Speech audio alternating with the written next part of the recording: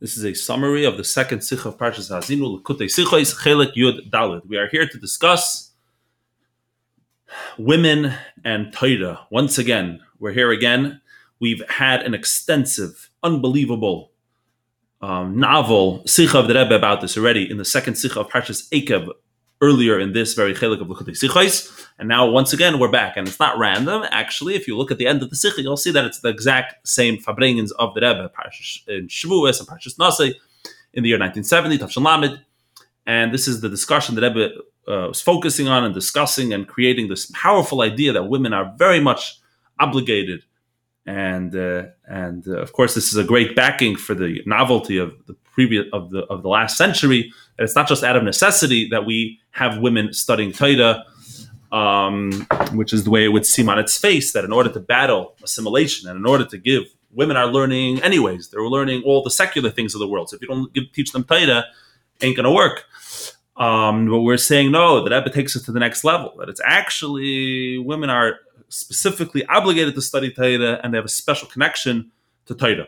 So in that regards, how does this connect with this week's Parsha? It connects that there's actually a number of Rishonim, great Talmudic authorities, the greatest of the great, such as the Ramban and the Sefer HaChinuch and others, who say that it's actually a biblical mitzvah to make a blessing before one studies Torah. And the source is this week's Parsha. It says in the Torah, Kishem Hashem ekra havu geidel elikenu. When I call out to the name of Hashem, you should ascribe greatness to the Lord. What is that referring to? So they explain that before Moshe began teaching Ha'azinu, he said you should praise Hashem. So too, before we begin studying Torah, which is like Ha'azinu, we begin to praise Hashem. And this is the source of a biblical commandment to make this blessing. The only other commandment to make any other blessing is the commandment to make the blessing over for the grace after the meal, after one eats bread.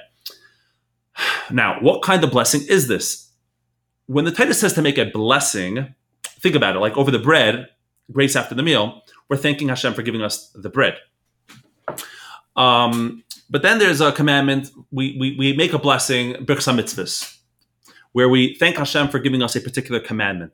Does it sound over here per se that the Torah is telling us to thank Hashem for giving us the commandment to study Torah? Not necessarily, not at all. It says when I call out the name of Hashem, ascribe greatness to the Lord, to Hashem, to our God.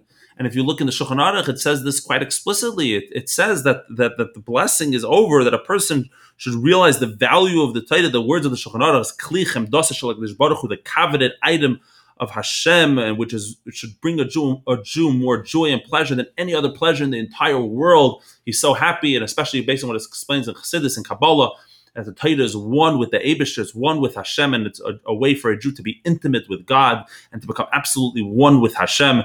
And Hashem invested himself within the Torah. I mean, there's nothing more joyful and more powerful for a Jew than receiving the Torah, and he thanked Hashem for doing that. Kishem Hashem ekra havu geidel le'elikenu. And in fact, if you read the blessings of the Torah, you'll notice that they're not typical blessings. Maybe the first one, yeah, but the rabbis instituted 3 blessings. The blessings are like thanking God for choosing us from all the nations and giving us the Torah.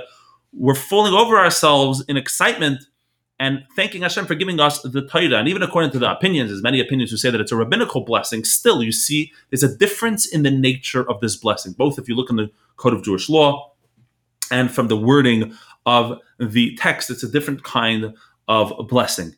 And clearly, this blessing is associated with women as well, as we discussed at length in Parshas Ekev, and I do recommend people go review that Sikha. But the bottom line that comes out of that Sikha, as the Rebbe explained, is that women don't just learn Torah as a prerequisite, as a condition in order to know what to do. Rather, this creates an independent connection and even mitzvah to study the Torah. And the Rebbe said a very interesting point there, that even though non-Jews as well, when they study Torah that's relevant to their commandments, it also has a greatness of Torah, but it's not the same as a woman. Why? It's not like a Jewish woman and a Gentile. It's the same level of connection. Because in the end of the day, Hashem explicitly did not give the Torah to the non-Jew, and Hashem explicitly gave the Torah to all Jewish people, including women. So the Torah, in fact, is given to women just as much as men. Even if there's a technicality that the obligation to study Torah every second somehow was removed, was not given, a woman was exempted from that, but it doesn't mean the actual Torah wasn't given to the woman. So, and which is the explanation of why it says in the Code of Jewish Law in Sim Mem Zayin, chapter 47, that women are obligated to study Torah, to make the blessing over Torah, because they're obligated to do the mitzvahs, and Hashem gave them the Torah to learn, and in order to arrive at their mitzvahs. Okay. Problem is, based on what we said a moment ago, that was the explanation of that other talk. But coming back to our talk, to our sikha, which is really the same sikha, it was the same Farbrengen. But coming back to our discussion, why does the Shulchan Aruch have to come on to this point that the women study the Torah, which is relevant to their mitzvahs? That's not relevant. What about the fact that it's not a regular birchas hamitzvahs? It's not like, thank you for giving me the commandment to study Torah. You're actually thanking God for the Torah itself. In fact, the Rebbe compares it to birchas hanenin. It's to like the blessing we make over food. It has a certain similarity. We're thanking God for the item itself, and the item was given to women just as much as men. So the chayda, the bracha, seemingly the bracha should have been obvious that a woman makes it, and you shouldn't have to come on to an explanation of the obligation of women to study Torah for the mitzvahs that they need to know. That's the question that we're dealing with today. And for the sake of the summary, we're not going to go through the entire sikha, but let's zoom in on the answer ultimately that the Rebbe gives. And what that answer is essentially is that the reason why he gives this answer, this explanation rather, why women make the blessing, it helps explain why a woman doesn't have to make a blessing every time she studies Torah.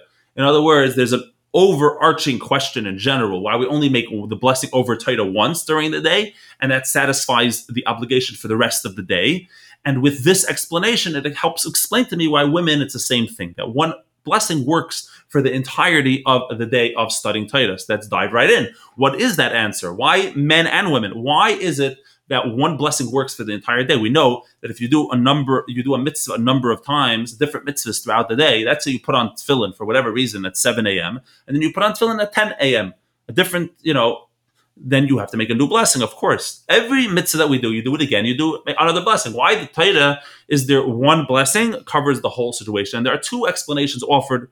There's a big argument and with actually ramifications, in Afghanistan, in the Code of Jewish Law, Shulchan Aruch, regarding this question. One of them is that being that a man, a person, which we're going to see in a second is relevant to women as well, but let's just begin with men. Being that there's a mitzvah to study Torah every second of the day, therefore your mind is actually not ever really removed from the study of Torah. So you made the blessing in the morning, but even though you're going to work and you're going to the bathroom, everything you're doing, ultimately you're always going back to learning, because learning is the defining feature and factor. It's the constant.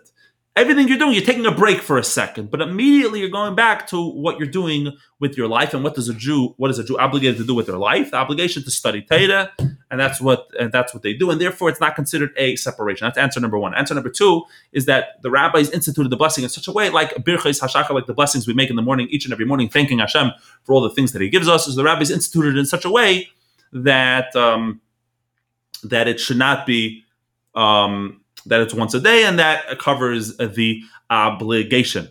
Now, if we want to really understand the extent of this idea that we say that the obligation is on you every second, we zoom in on one particular factor of that, which is that even going to the bathroom and even going to the Beis HaMerchatz, a shower and so on, even in such a place, you're considered connected to the Torah, and you're returning immediately to the Torah. Why is that such an incredible novelty? It's such an incredible novelty because it contrasts with the law of tefillin, for example. By tefillin, if I take off my tefillin and I plan to put it on again 3 minutes later, whatever it is, my mind is on it, then you don't make a new blessing when you put it on. However, what if I go to the bathroom? That creates a problem, because if I go to the bathroom, being that when I'm going to the bathroom, I'm not allowed to put on tefillin or wear tefillin, that creates a separation, and I have to make a new blessing when I put on the tefillin. And the question is, why is it different? Seemingly, I have in mind to put it on right when I leave the bathroom. What changed from the tefillin versus the mitzvah of learning Torah? And the answer is that the mitzvah of tefillin specifically is the wearing of the tefillin, not the intention of the tefillin, not the mind being on the tefillin.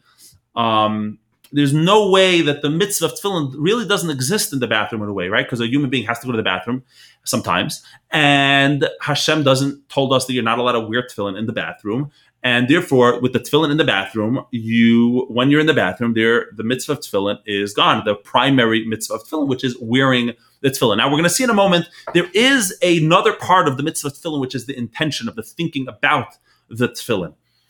Which, right, that is another part, but it actually doesn't define the mitzvah of wearing the tefillin. Just like, for example, tzitzis. I could wear tzitzis, and then there's an extra mitzvah to add a blue string, the tcheles. It's not that the tcheles, without the tcheles, there is no mitzvah. There's a mitzvah to have tzitzis regardless, without the tcheles. And then there's another mitzvah, basically, but it's part of the same mitzvah, to have tcheles. And if I don't have tcheles, then I still wear the tzitzis. So too over here. There's a mitzvah, the intent of what you think about when you put on the tefillin and not losing mind of the tefillin and so on. That is a mitzvah, but it doesn't define the mitzvah of wearing the tefillin. And fundamentally, going to the bathroom is a contradiction to the wearing of tefillin. Even if I plan to put it on as soon as I can, however, I'm not allowed to put on tefillin when I'm in the bathroom, and that in itself contradicts the mitzvah of tefillin. Versus Torah, the mitzvah of Torah is like pressing down around you. Just think of a globe surrounding you, or it's pressing down on a human being every second of the day. He has to study Torah. He has to get out of the bathroom already in order to get back to studying Torah. He's not allowed to kratz and waste his time in the bathroom. Of course, he has to do what he needs to do.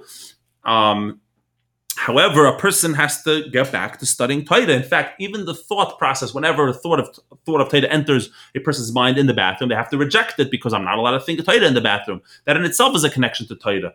And we see how it's surrounding you. The Torah is entering through the windows and through the crack under the door and the crooks and crannies. You see how it's getting in different ways. For example, the Gemara says if you think of doing something wrong, you have to, or seeing someone else doing something wrong, to separate from an isser, from a prohibition. You are allowed to speak up and say words of Torah and think words of Torah in the bathroom, right? And so on. The Torah is very much involved, being that it's an Indian of intent. It's very much involved with the person even when they're in the bathroom. In fact, there's a great halachic term called Arya Hudravi Allah, which means that it's like a lion crouching over you. I mean, the mitzvah is there, but there's something that is scaring away, which is not allowing certain elements of the mitzvah to take place. But nevertheless, the mitzvah is still chai v'kayim. And that is what's happening with tefillin. Now, I said I'm going to mention about the intention of tefillin. That's very interesting, and it even connects to the conversation as well, because when you're wearing the tefillin itself, it's very interesting. I have to have the intent of the tefillin every second. However, at the same time, and the Alter Rebbe says that clearly in Shulchan Aruch, you can't even take your mind off it for 1 second. But on the other hand, he says that you're allowed to be involved in business and do other things as long as you're not being frivolous. It's a direct contradiction. The answer is that being that when I put on the tefillin, I put it on with the intent of accepting upon myself the yoke of heaven and subjugating my mind and heart to Hashem. I don't have to think about that every second, literally, because everything I'm doing is an extension of my original intent, my original thoughts when I was putting on the tefillin, and everything extends back to that point when I was having those intentions. And therefore, I am thinking about it every second to a degree, even if I'm not. So it's very similar to over here by the Torah, that we're saying that even when you're working and even when everything you're doing, everything is going back to the original intent, that a person is always going back to studying Torah. However, for a person to be frivolous, kalos reish, schoik, all those things, that contradicts your intention about tefillin and undermines it, which is why the Shulchan Aruch says a fascinating law, that even according to the first opinion, that a person's mind is always on the Torah, but if it's a person who takes a goes to sleep, a real sleep, not a little nap, that actually goes to sleep for a few hours, or a person who explicitly goes against the law of the Torah, and they don't go back to Torah. They don't do Torah. That's not them. It's a weird thing for them to do Torah. They'll do Torah maybe in the morning for a few minutes. You'll never catch them, God forbid, learning Torah throughout the day. That's not what they do. They don't learn Torah. Such a person is actively going against this intention of the way Torah is supposed to be in a Jew's life. When you go against it, that's a different story. Just like by tefillin, when you go against the original intent, it goes against it. How does all of this help explain why the Alter Rebbe said the reason why women are obligated to make the blessing over the Torah is because they're obligated to learn Torah for the sake of the mitzvahs? Because if it would be merely just them thanking God for giving them the Torah, you'd have the question that seemingly every time they study Torah, women should have to make a new blessing. But now that we've included them, that they have this obligation the entire day to study the mitzvahs, they have a connection, an independent connection with the Torah that has any relevance to the mitzvahs that they're obligated to learn. Therefore, this obligation creates this aura of Torah around a woman as well, basically, and therefore, a woman as well, you could have the same explanation why one time in the beginning of the day works for the rest of the day. But my dear friends, what about, according to the second explanation given by the Shulchan Aruch, that it's like Birchas HaShachar, like the blessings in the morning? Why did Alter Rebbe have to bring down this concept that women are say the blessing over the Torah because they are obligated to learn Torah for the sake of the mitzvahs that they need to do? The answer is the Alter Rebbe actually hit two birds with one stone, if you think about it. What he did was brilliant, because the Alter Rebbe explains elsewhere that what things did the rabbis institute that you should make a blessing over every morning, things that you benefit from every day. Shabris nan and b'chol yoim, things that Hashem blessed them with.